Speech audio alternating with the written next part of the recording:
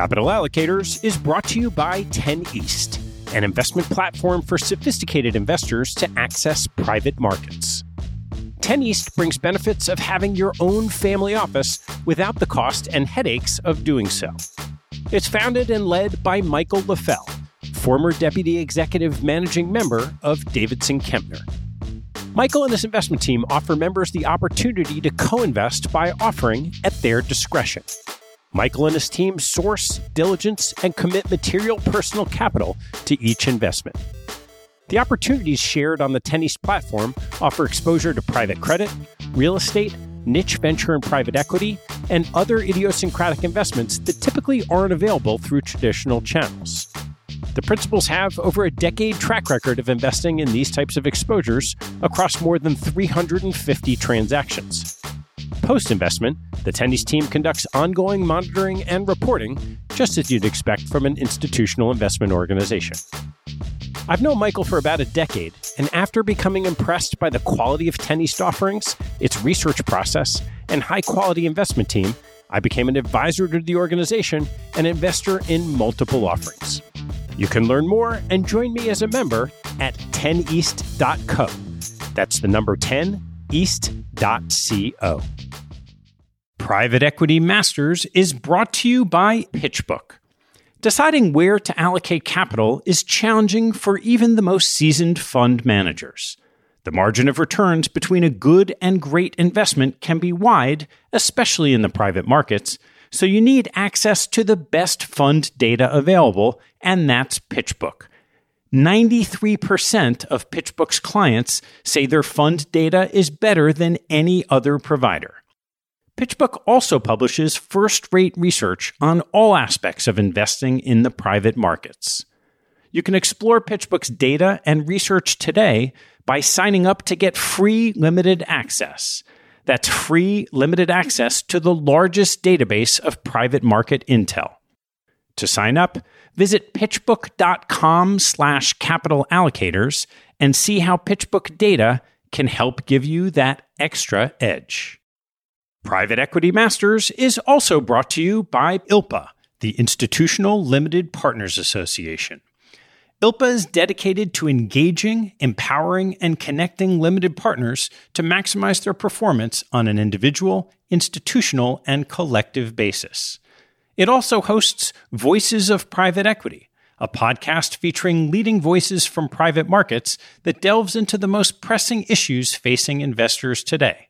In its first season, the podcast held candid conversations that revealed each guest's personal journey in the industry. Rate, review, and subscribe to Voices of Private Equity today. Today's show is sponsored by iConnections. iConnections' software platform seamlessly connects managers and allocators for virtual meetings, giving managers the ability to subscribe and share information with allocators who can efficiently select and meet managers all on one platform. The scalable technology powering iConnections can be used for bespoke events by managers, allocators, and service providers. Visit iConnections.io to learn more.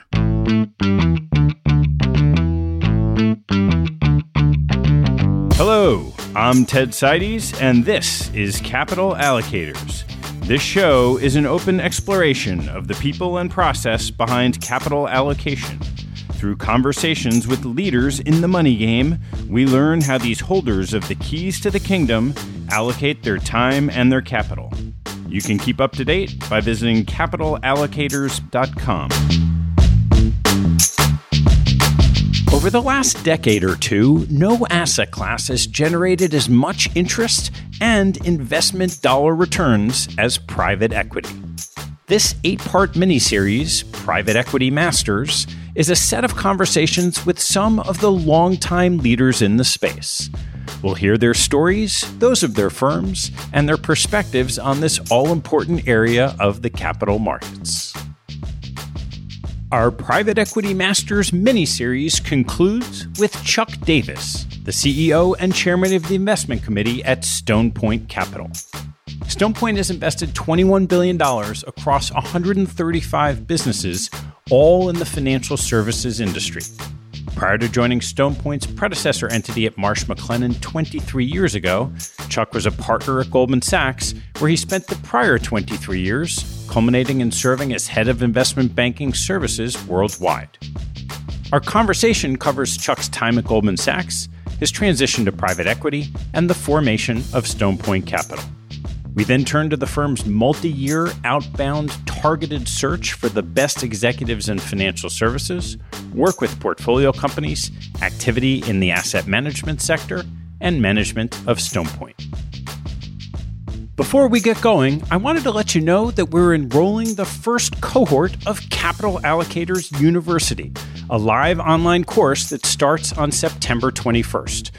Rahul Mudgal and I put together a course to help train investment professionals on the skills they need to succeed at the most senior levels of their organizations, but that aren't typically taught in investment curriculum. We'll be joined by an all-star cast of past guests on the show to help you learn foundational skills like time management and public speaking, and value-added ones like decision-making and networking. Hop on the website and click University in the menu to learn more.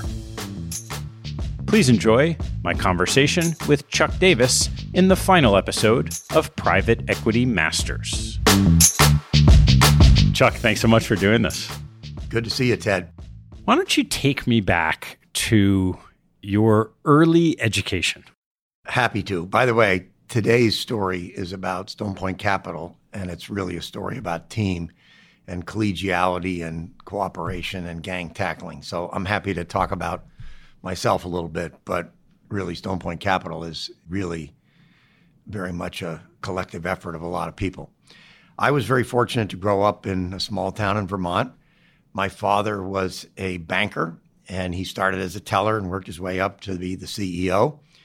And I had the privilege of going around with him to see his clients. And I learned so much from him because he would tell me, here's who we're going to go see, here's what he's like. And then I would watch him talk. I'd be 8, 10, 12, 14 years old. And then after we'd leave, he would explain to me what just happened. And I learned a couple things that were just invaluable later on in business life. One was there are easy, good businesses, and there are tough, difficult businesses. And some of the difficult businesses my father dealt with were farming, contractor, construction people, one location restaurants. And then there were some really good businesses that seemed to grow and develop. But the second thing I learned from him was the people are even more important than the business. There were many people that he backed in tough businesses that did well. And there were many people that were in good businesses that were not capable and they didn't do well. So those lessons were just invaluable. When you ask about my early education, I was not a good student. My best friend's father called me Hurricane Charlie because I couldn't sit still and I couldn't concentrate. And that meant being disruptive in class and also not being able to do homework at night. So I had a very bumpy academic career. And so how does someone go from having that type of academic career to what ended up being a long tenure at Goldman? That's a good question. I think part of it was maturity. Part of it was metabolic makeup, slowed down a little bit. And I think most of it was I discovered that when I liked something, I could concentrate and be good at it. When I didn't like something, I had a hard time not being bored or not getting uncomfortable and being unable to focus. And when I found Wall Street and finance and business and numbers and the same competitive environment that I found on athletic fields, which I loved sports, then my interest became very much a passion, and I was able to concentrate and focus and hopefully prevail through some challenging experiences. So you had a long run at Goldman, and I'd just love to hear a little bit of some of the highlights of your experience that ultimately led to Stone Point and what you learned along the way. I think I was very lucky to select Goldman because in the mid-'70s, they were not the firm they became in the '80s and '90s, and I can't say I had any clairvoyance. I just felt like there's a buzz, there's a vibe, there's an energy at this firm that doesn't seem to exist at some other firms.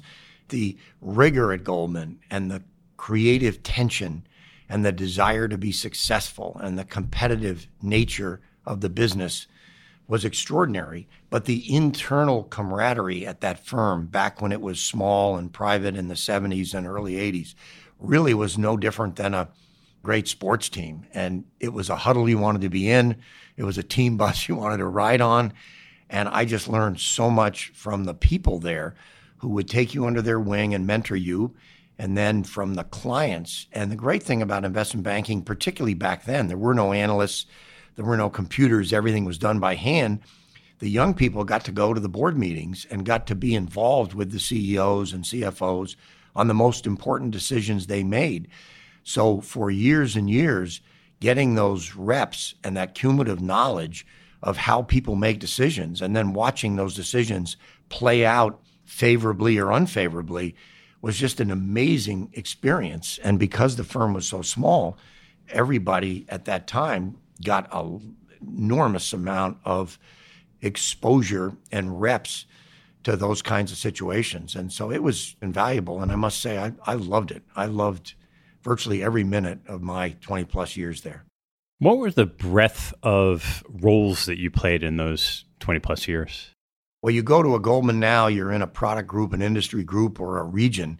Back then, that didn't exist. And so there was a nascent merger department. There was no capital markets group. And basically, you worked on all types of transactions for all industries and all companies and all geographies. We didn't have a big international business in the beginning, but eventually all of us got involved in lots of different things. Everyone tended to find areas of specialization and focus. One of the jokes was you do one deal in a sector and you know something, you do 2 deals and you're an expert, and you do 3 deals and you're the dominant player in it. And so my experience evolved from all types of companies. I tended to spend most of my time in the United States, which most people did back then. And eventually there were certain sectors that I felt more comfortable in than others. And once you switch from the corporate finance department, because Goldman separated relationship management from transaction execution. So after spending 4 years executing transactions, I was moved to the new business department, where my job was to build relationships and bring all the products and services of the firm to bear to meet the client's needs. Then your role becomes quite different. And that was a role I was better suited for in many ways than actually doing the blocking and tackling of the technical aspects of the deals. I was wondering if you could harken back to an example of something that was, maybe you'd call it inefficient, or area of opportunity that you saw back then that today you might look at and say, oh, well, of course, that's how you would pursue an opportunity. Well, one of the brilliant things that Goldman Sachs did, and John Whitehead was the father of it, was separating relationship management from transaction execution and actually having a group that was called the New Business Department, cold calling companies. And no one did that back in the 50s and 60s. You had a relationship with your banker and you came to Wall Street and asked them how to finance your next capital expenditure. Goldman was actually cold calling, and the fact that the firm was proactively outbound, targeting, searching for clients really was a model that moved the firm from a good firm to a firm that really had a spectacular multi-decade run. And the lessons from that at a Stone Point, where we have a strategy of a proactive multi-year outbound targeted search, and it's kind of slow twitch muscle investing, because you spend years studying a sector, meeting people, interacting with them, learning, adding value, developing relationships before you ever write a check. Goldman's model was the same in the sense that you called on companies for years and years, and then all of a sudden they got something to do, and you were the last one to call on them, or they had your name and number, or they felt comfortable with you, and Goldman started getting more and more and more business, and competitors are wondering how Goldman was doing it. And a lot of it had to do with a multi-year relationship development plan, which was very expensive because you had duplication of functions. On Wall Street, most people went out, found a piece of business, and then processed it themselves and went to their boss for their bonus.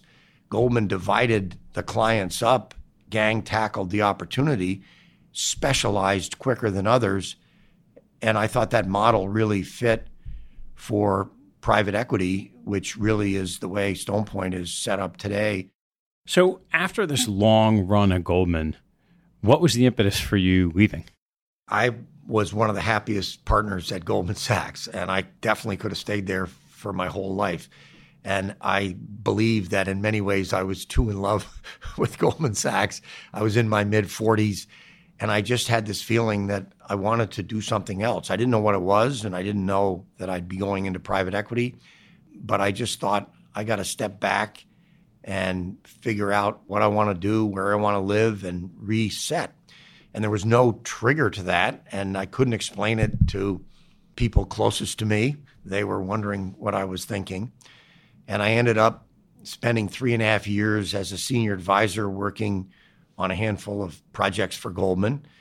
And during that 3.5 years, Steve Friedman, who had also left the partnership at Goldman, he had run the firm, and Nick Zerbib, who was an analyst that had rotated out of the 3-year analyst program, the three of us had a little virtual firm. We named it Catamount Capital, the Vermont state animal, believed to be extinct, but there were 3 catamounts walking around. And we were doing a lot of really interesting deals with our own money and without any sort of resources beyond ourselves. And we did that for the late 1995 up until 1998. And it was going well. We were having fun, but we were thinking it would be good to have offices and computers and someone to get you a cup of coffee and third-party investors and the like. And that's how we ended up combining with Marsh & McLennan to take on the Trident funds. You had been involved with lots of different companies across sectors. How did you decide to focus on financial services? We didn't really make that decision. It was kind of made for us in the sense that Marsh & McLennan had a private equity firm that they owned jointly with JP Morgan. And it was set up to basically put capacity into the property casualty insurance market after a hurricane or an earthquake or there was a dislocation. And they had set up de novo companies in the 80s called ACE and XL in Bermuda. And then they set up a company called MidOcean after Hurricane Andrew in 1992. And then in 1994, they said, why don't we have a fund? Because it's taking us a year to raise the money and set up a company. If we had a fund, we could address the dislocation, the imbalance quickly. So they set up a fund called the Trident Funds, and it was a $667 million fund. And that fund was mostly invested by the time we came in. So Steve and Nick and I joined, and we joined with the understanding that Trident had a one-trick pony. It was the best trick in the rodeo by far.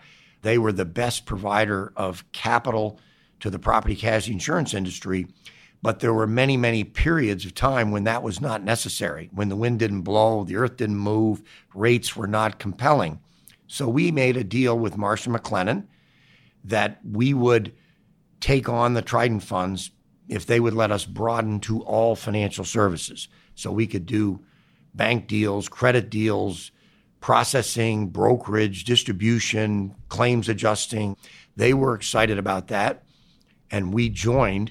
And that's really how the financial services segmentation developed. It came from a pretty narrow product and was broadened from the 1998 period. We were very lucky when we joined that Jim Carey was here, had been here briefly, and he's spectacular and partner today. And we went out and recruited David Wormuth.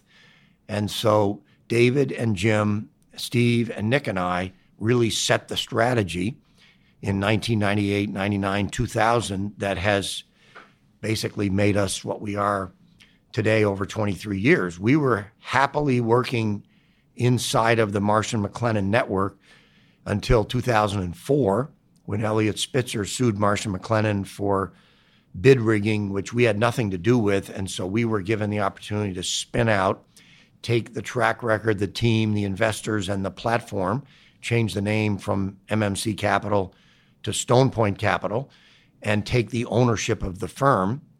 And that was, in many ways, a wonderful thing because we now controlled our own destiny, and Marsh was a great partner, and we certainly had a good experience with them, and they're good friends to this day. But that was a pivotal event in the development of Stone Point Capital. So I want to dive into how you've approached investing in this space. And so let's start with, you have this focus on financial services. How did you take what was initially just this property casualty investment business and then decide how you're going to tackle a pretty big space? Well, again, a lot of debate and discussion among Steve, Jim, Nick, David, and myself, particularly with others. And by the way, many people have now contributed enormously to the evolution of that question because we continue to evolve, and the segments and the sectors that we cover, which are now 70 different subsectors inside of 12 general areas, that has evolved. And basically, we started with a number of key concepts, and I'll just give you a handful of them. And obviously, this is an oversimplification. We wanted to figure out what we would go after, and we wanted to start this proactive multi-year outbound targeted search. We really wanted to specialize because it seemed like private equity was like investment banking, where it was going into specialization and generalist funds like general practitioners in medicine and the like. We thought the industry was going to evolve, so we wanted to specialize in financial services broadly defined. We definitely put enormous emphasis on the owner-operator.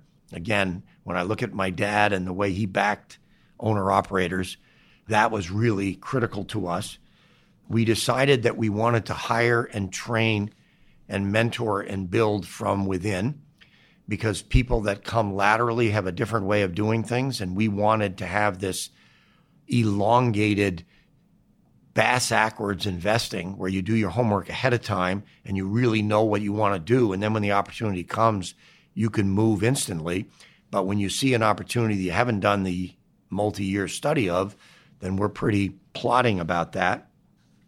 And we wanted to do it in a culture that was really caring and sharing and teamwork and camaraderie oriented. So everything at Stone Point, from the compensation structure to the sharing of the carry to the way businesses are assigned to the fact that every deal we try to do has a devil's advocate, everyone here feeds from the same trough. Everyone's in this together. And because all these segments may be uncorrelated in terms of whether they're interesting to invest in, they're very correlated in terms of the regulatory environment they're in, the clients they serve, and the markets. So the knowledge that we have in all these sectors is very relevant to the sectors alongside of it. So it's very important that people share information with each other. And I think it was not that premeditated that we chose financial services broadly defined. And when you add benefits brokerage and workers' comp insurance underwriting to financial services, which it clearly is, and then you end up with third-party administrators, managed care services, you get into healthcare. We're not investing in the manufacture of defibrillators, but we are in healthcare from an indemnity and benefit standpoint. That's about 25% of the economy. And it's wonderful that all of that relates to every other part of it. Whereas if you have a sector fund like energy and oil goes from 20 to 100, you're brilliant. If oil goes from 100 to 20, it's hard to get out of the way of that. So we're very fortunate that we have the biggest industry sector in the economy, and the way we define it, it really is a robust area for opportunity. And I give Jim, Nick, David, Steve, and a lot of people here enormous credit for how we've built out the concentric circles of those subsectors. And we're doing deals today that were in parallel universes to the things we were looking at 20 years ago. And that has added enormously to our capability and flexibility of where we put our clients and our investors' money. I'm curious about this research process coming before the deal. There are 12, 13 sectors, 70 subsectors. What is that process? What are you doing to prepare for when these opportunities come up? Well, everyone here, there's about 60 investment professionals supported by a tremendous team that includes about 120 people in total in finance and accounting and legal and compliance and IT. The investment professionals are all assigned to a small handful of these subsectors or sectors, and their job, we joke that we do in 3 or 4 or 5 years what McKinsey does in 3 to 5 weeks. We basically go out, we call on all the companies, we go to the conferences, we read the newsletters, we meet with the competitors, the suppliers, the customers, the McKinsey consultant that knows the business, and everyone we can meet with. And we are looking for what we call the 20-foot pole vaulter.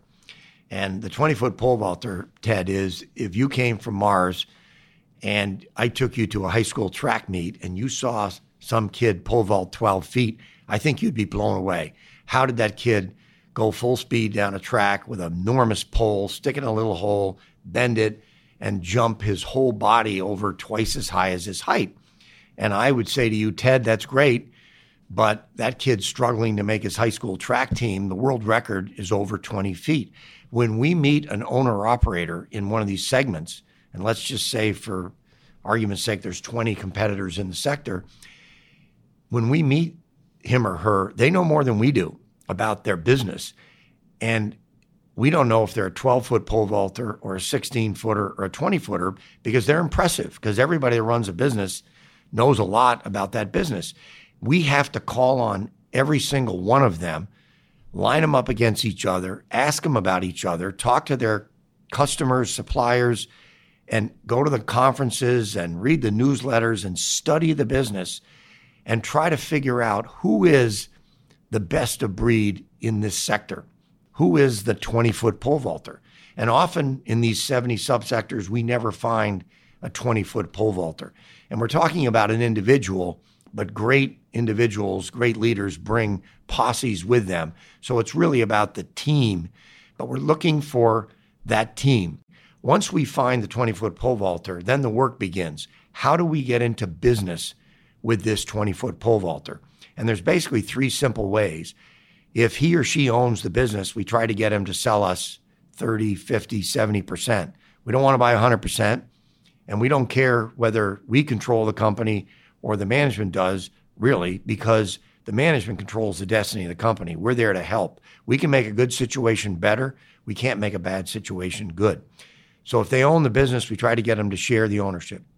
If they work for a big company, we hope that at some point their business will be sold and we can buy their business from the big company. And we've bought over 20 companies from Citibank and Travelers and Swiss Re and all the big financial institutions. The third way is they don't control the company, they don't own it, it's not available, maybe they've sold and they're on the beach. We will do a de novo startup. And that's an unusual tool to have in your toolkit because most private equity firms won't do that. We don't think of that as venture because we call them restarts. People are going to do again what they've already done successfully once. So we've done over 50 startups, and people say, why did you do a startup there? And the answer is that's where the 20-foot pole vaulter was, or the legacy issues in the existing companies are ones we don't want to take on, or to buy into the business costs too much. So it really is a function of working with that 20-foot pole vaulter and his or her team. How do we get into business together? Because they are the reason we're successful. If we pick them correctly, and again, you can't do that if you don't kiss all the frogs and spend years and years. So our investment teams are out there on the road all the time, bringing management teams through so the senior investment committee folks meet them, keeping us current on these sectors so that when the opportunity comes, we can move on a dime because our investment committee doesn't meet and vote on something.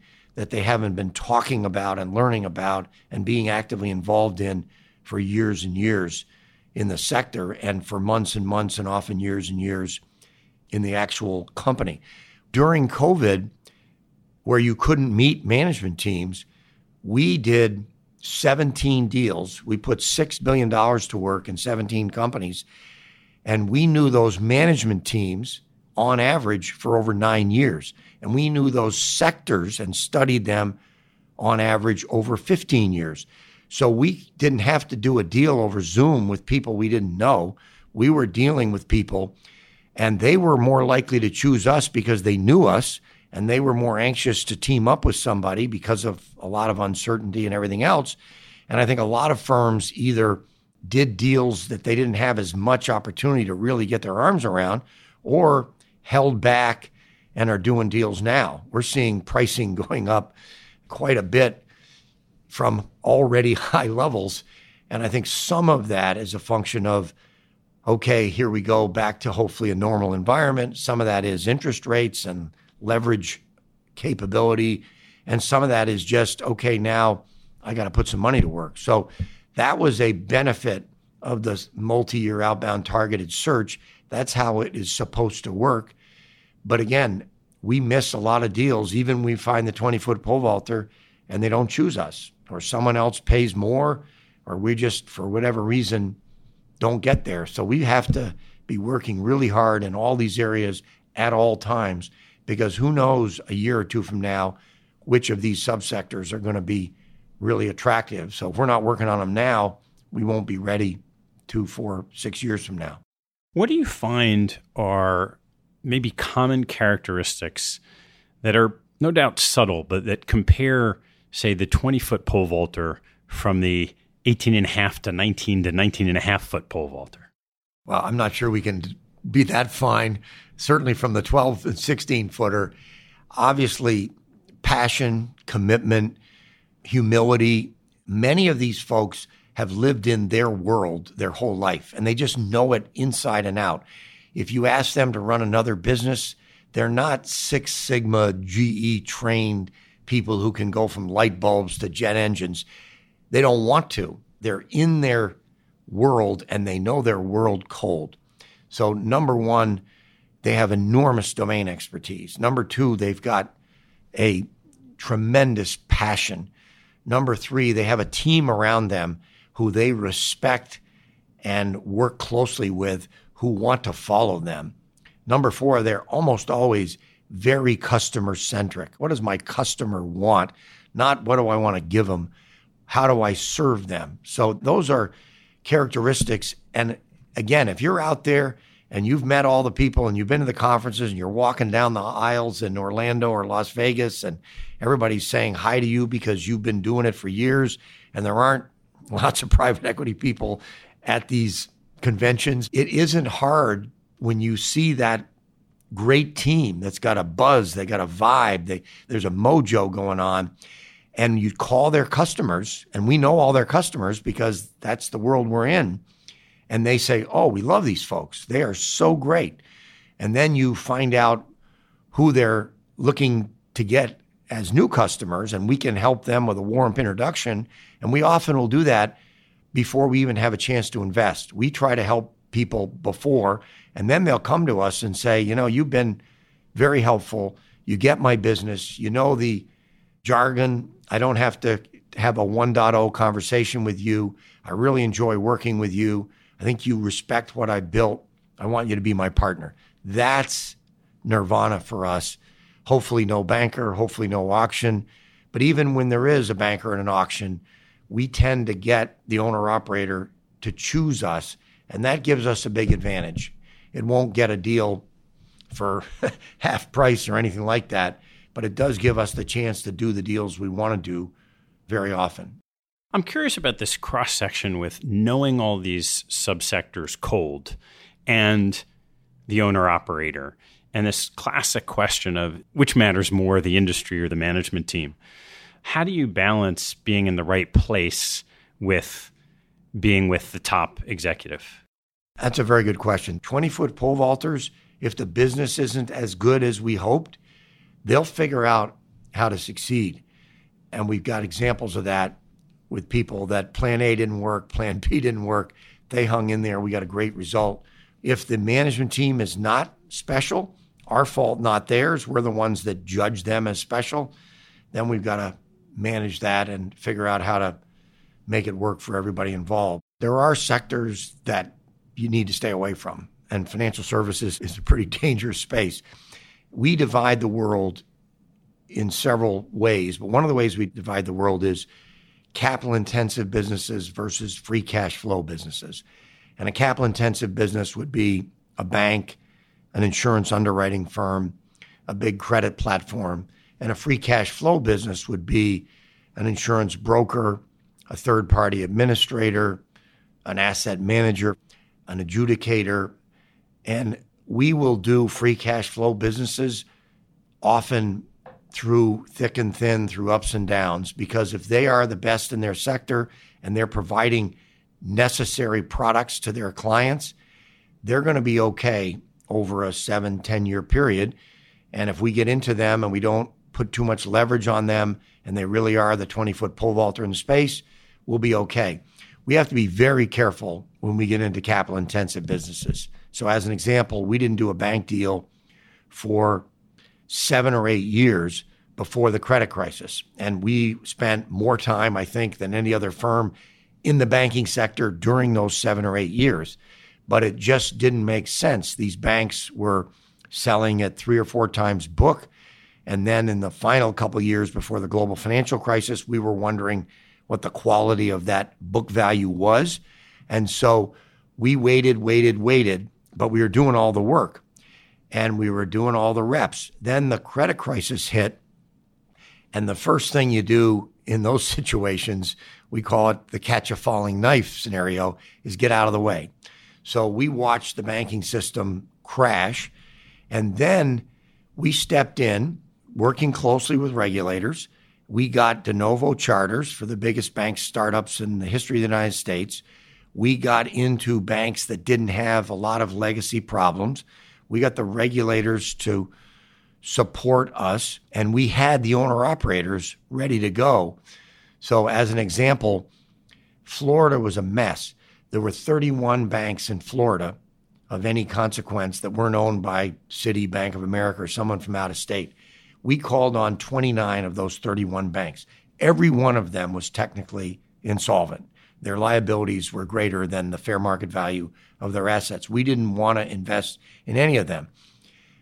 However, there was a management team that had sold their bank for 3.2 times book to an Ohio bank, and they're sitting at home twiddling their thumbs. And so Mike Brown was the guy's name. We found Mike Brown through this massive effort. And again, this is one state in one sector of all the things we're doing. And Chris Duty was the guy who was really leading it. And we went to the regulators and we said, we want to back Mike Brown, but it's very tough to get a charter. It's very tough to get on the approved list to do failed banks and to get loss sharing. We want to put some capital in there and help resolve the Florida banking crisis. And the regulators said to us, you back Mike Brown, you'll go to the top of the failed bank list in the state of Florida because he ran a Camel One rated bank. We love him and we're happy to support you. So we set up a bank with Mike. We bought a couple of banks to get charters quickly. We merged some businesses, built the company, and we did the same thing in Texas. And that bank ended up buying banks in Colorado. We did the same thing in California, and they ended up going to Arizona. We did the same thing in the Carolinas. They went to Virginia. So we did more bank deals than anyone after the crisis in the United States, having done none for the 8 years before. So you have to be ready to pounce. And the only way to do that, I ran a lot of marathons, and I tell the team here, when the gun goes off at the start of the race is basically over. What you did or didn't do the last 6 months is going to dictate what happens in the next 2 to 4 hours.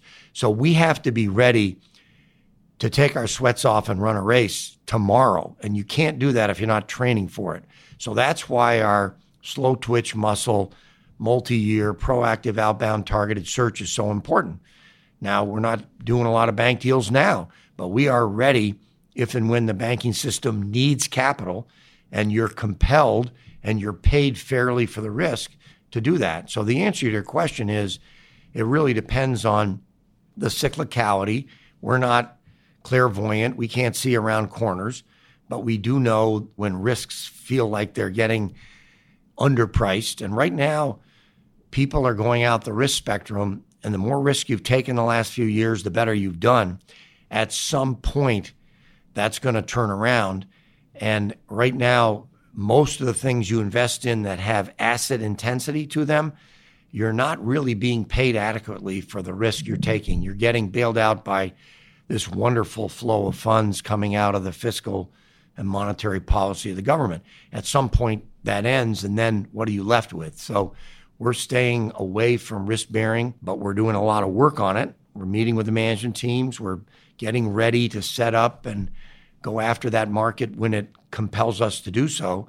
In the meantime, we're doing a lot of free cash flow, high value added service businesses, backing 20-foot pole vaulters who have high retention rates, recurring revenue, high margins, and no real capital intensity, and a lot of free cash flow. What do you do after you've bought a business when you know you've backed, or you believe you've backed the 20-foot pole vaulter? How do you engage with them as the owner, majority owner of their business? Obviously, the first thing you do is try to work out what you're going to do if and when you partner up before you partner up.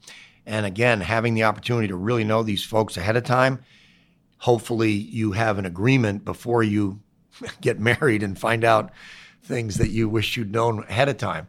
So we're very aligned with them. We want them to have a lot of skin in the game. We want them to make a lot of money. We want them to be at risk with our investors. And we will sit down with them either before or right after the closing and develop kind of a 100-day plan. We don't put operating executives in.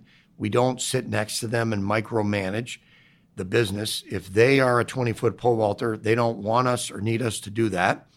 We have to be right that they're really good. We don't tend to replace management teams. We don't tend to micromanage and really get involved in the day-to-day activities of the business. That's not really our model.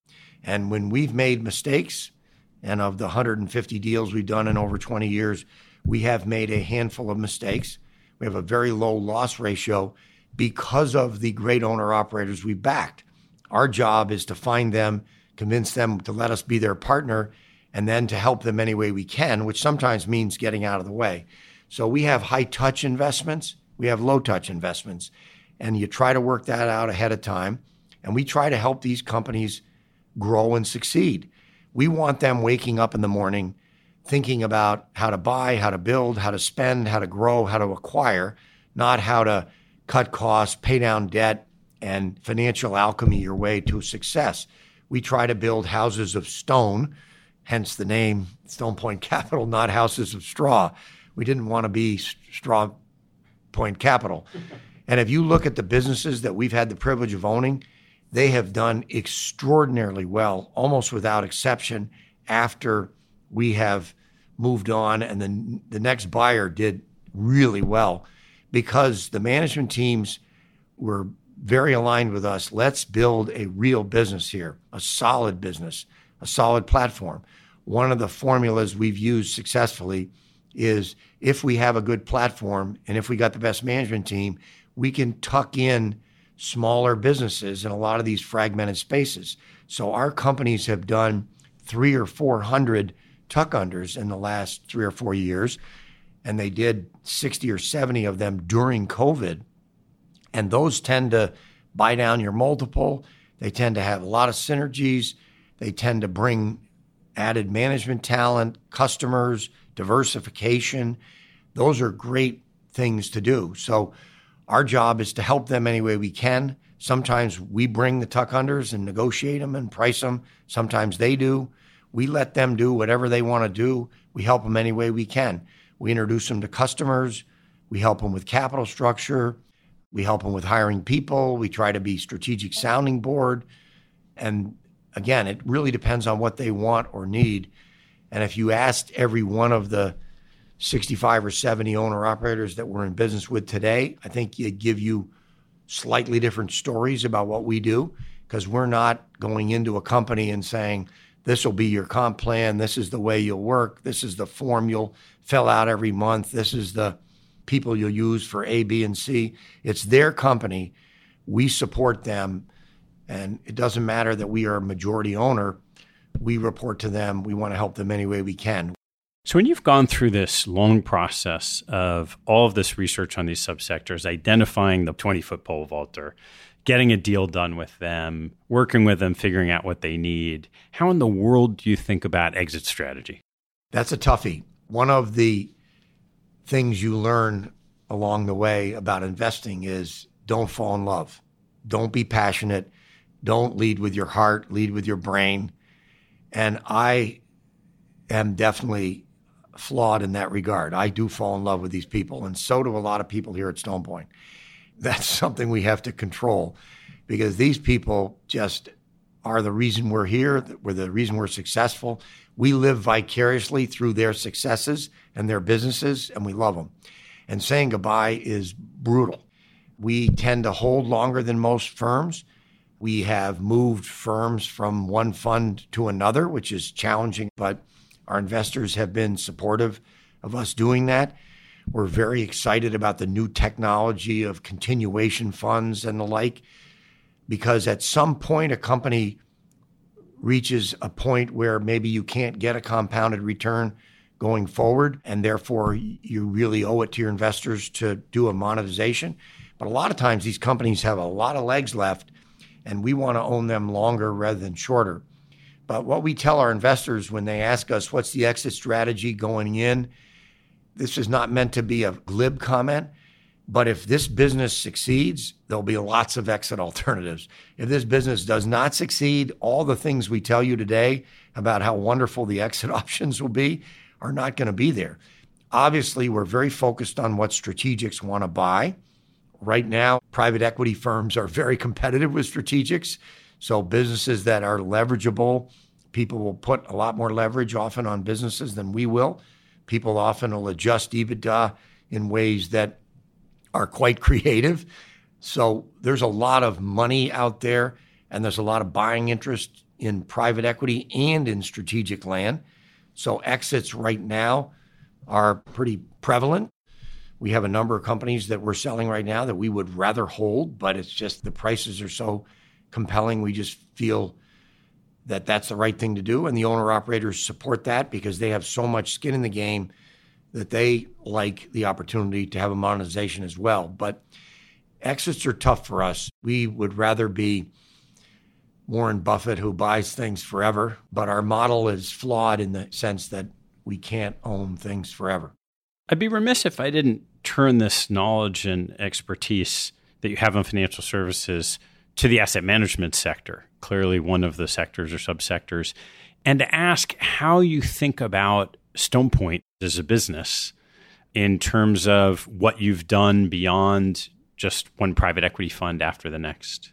It's a great question, and we love asset management. And frankly, in 1998, when we joined Marsh & McLennan, they owned and we owned Putnam, and Putnam had a preemptive right on any asset manager. So we really weren't able to do asset management deals until we spun out in 04, 05. Since then, we've done more than a dozen, and we're a great place for somebody who is really good at some asset investing capability. So when you're Graham Goldsmith and you're really good at stressed and distressed debt, and you're Nick Weber and you're really good at European real estate equity, and you're Greg White and you're really good at first lien mortgage asset management, fixed income. If you want to own your own business, it's very tough to hang a shingle now and say, hi, I'm Dinnicker saying I'm Eric Mindnich, give me $5 billion. Those days are pretty numbered. There's very few people that can do that. There's lots of places to go, the big firms, where you can run that sleeve for them, but you're really working for Blackstone, KKR, Goldman Sachs, whomever. And those are great platforms, and they can help you in a lot of ways. But if you want it to be your firm with your name on the door, where you have meaningful ownership, we are a good partner because we'll help you with everything from office space to technology to compliance to getting a prime brokerage relationship, registering with the SEC, and raising money. And we'll own the firm with you. So we own between 15 and 85%. I say we being the Trident funds and our LPs, between 15 and 85% of about 15 asset managers who are growing and succeeding, who have really special skills in that little area. And those businesses have been very successful, partly because the owner-operator is a 20-foot pole vaulter in that sector, and he or she wants their own company with their own name and their own team and their own investment process. We don't sit on those investment committees by and large. We do help them any way they want us to help them. And that's been a very successful strategy. So now they're bringing us more really talented asset managers, and our funnel is very great for those deals. And it's a wonderful asset for the Trident funds to have in our toolkit. That'd be fun to tell the story of one of those, as someone that you worked with that I certainly know well, a certain Todd Combs today of Berkshire Hathaway, and maybe walk through how you came to back Todd and what all happened. Todd Combs is a uniquely talented individual in many respects. He was very well trained to be an investor, particularly in financial services, although at Berkshire Hathaway, he's way broader than that. And we discovered back 20 plus years ago, this process was building cumulative knowledge here and information, much of which we couldn't act on because we only had a private equity firm. So one sector would be massively overpriced, but they were publicly traded and we couldn't short them and couldn't act on that knowledge. Another company we thought was ready to triple in the next 3 or 4 or 5 years because of their position, but they were publicly traded, didn't want or need capital, and we couldn't invest in them. So we spent a few years and dozens of interviews looking for someone who could do in the public markets what we were doing in the private markets. And when we found Todd, he in many ways was perfect because he had worked for the Florida banking department, studying bank fraud in Florida with the FBI. So he knew the banking system and the regulatory process very well. He had worked at Progressive, which I was and still am on the board of. So I met him, and he was in the pricing department, and Progressive is probably the most sophisticated insurance underwriting company in the world. So he was trained on insurance underwriting. He then studied value investing at Columbia Business School, and he was working inside of a hedge fund. So he really, in many ways, was perfect for what we were looking for. He was 32 years old. He didn't have a brand. He does now. And so setting up his own shop was not necessarily pragmatic for him. We couldn't do it without him. We helped him raise money. We set him up with office space and helped him any way we could. But he did all the investing and made all the decisions.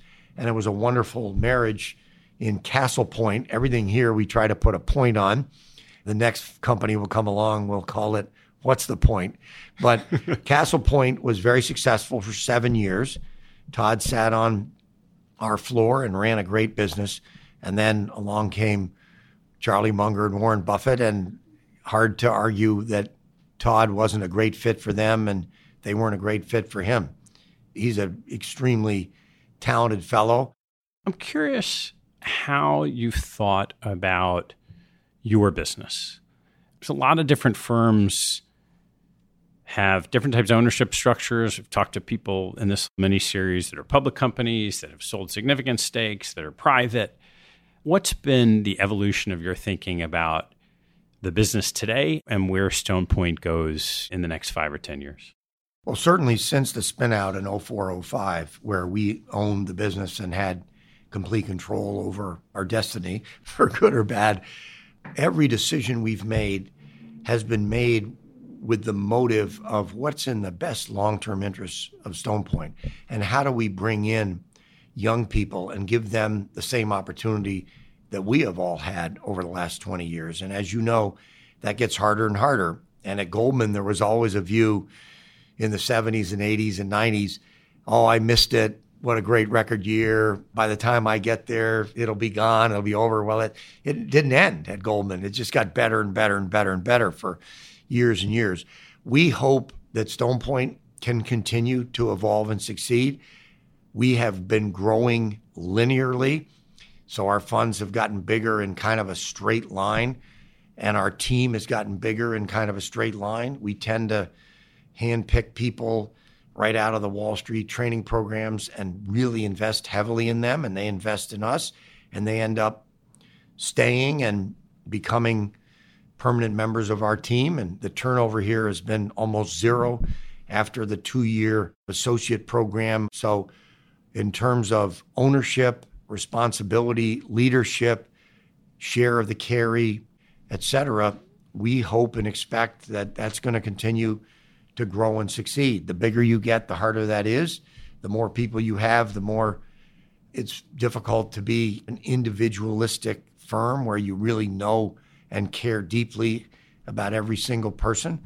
But that's certainly the motive. This is, to me, a family, and the Stone Point Capital family really is built to last through generations. And we are all very hopeful that this firm is going to succeed and be here 10, 20, 30, 40 years from now.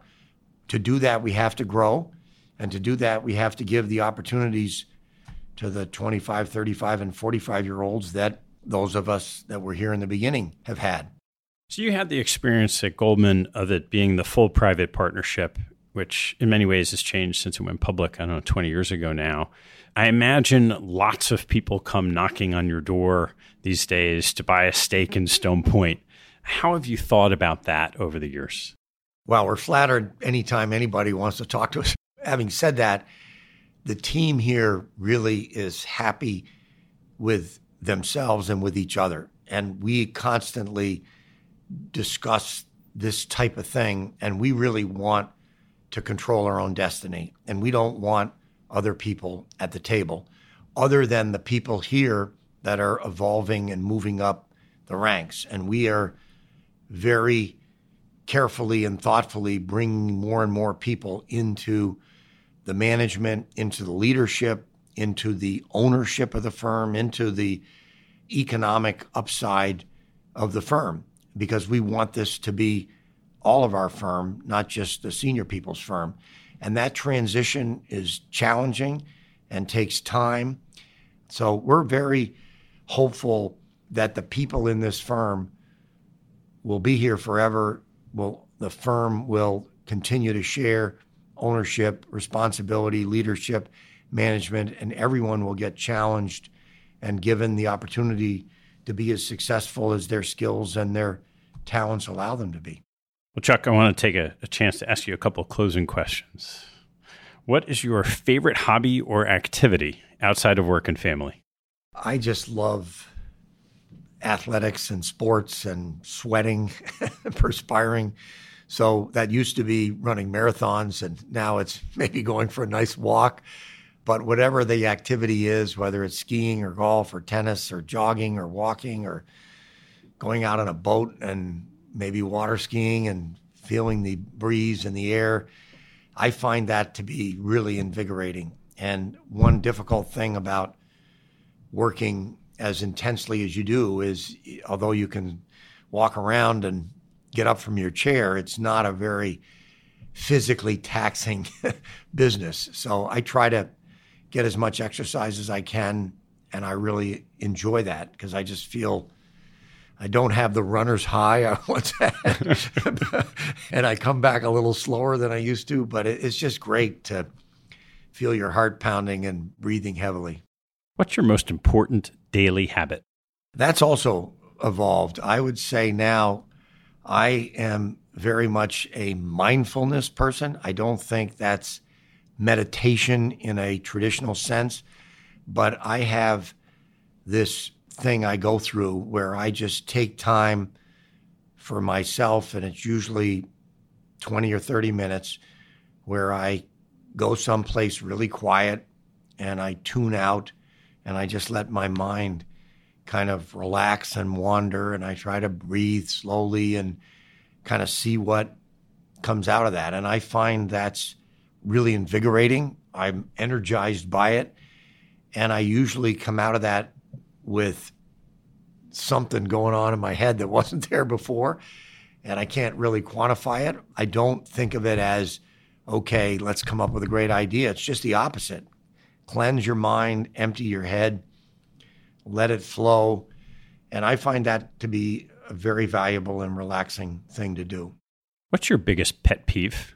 I just think life is full of ups and downs and challenges, but people that wake up in the morning and say the glass is half full are just fortunate people. I just really feel badly for people that the glass is half empty and woe is me and everything's awful and everyone else is to blame. And I know we all go through difficult things in our lives, but it's not what happens to you, it's how you react to it. And you just got to figure out how to move on. And some things are difficult and hard to move on from. And I certainly respect and am empathetic with that. But take advantage of the wonderful gifts you've been given and the joys of the people around you and make the most of it. How about on the investment side? What's your biggest investment pet peeve? We're big at Stone Point on everyone speaking their mind. And we do not want people to be what I would call head bobbers. You look and see what the senior people want, where they're leaning, and you bob your head that way. We want people that make an independent judgment and aren't afraid to disagree even with the most senior people here, who are hard to disagree with because they're hard-headed and stubborn and have a view, and it's usually something they feel pretty strongly about. We like to argue. We try to disagree without being disagreeable, and we want young people to speak up, and we want them to tell us what they think, and we want them to give us their vibe check on a deal, 1 to 10. Would you do this deal or not?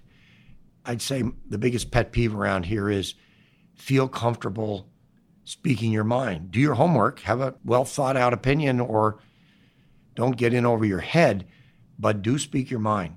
Which two people have had the biggest impact on your professional life? Wow. I could list 50 people that went out of their way to help me. If you had to say two, I would say without a doubt my father, for reasons I could take you through way beyond what we talked about before. And I'd say the other one, Steve Friedman, who was a role model at Goldman Sachs and has been a tremendous partner and friend to me. And I've now worked with him for 46 years. And I'd have to say he's had more influence on my business career than anyone, with the exception of my father. What's the biggest mistake you've made, and what did you learn from it? How much time have you got? I would say, as a general comment to that, because I could give you a lot of specific deal mistakes and decision mistakes, is I really believe that happiness and being comfortable with who you are and where you are is the key to life. And you want to be a journey person, not a destiny person.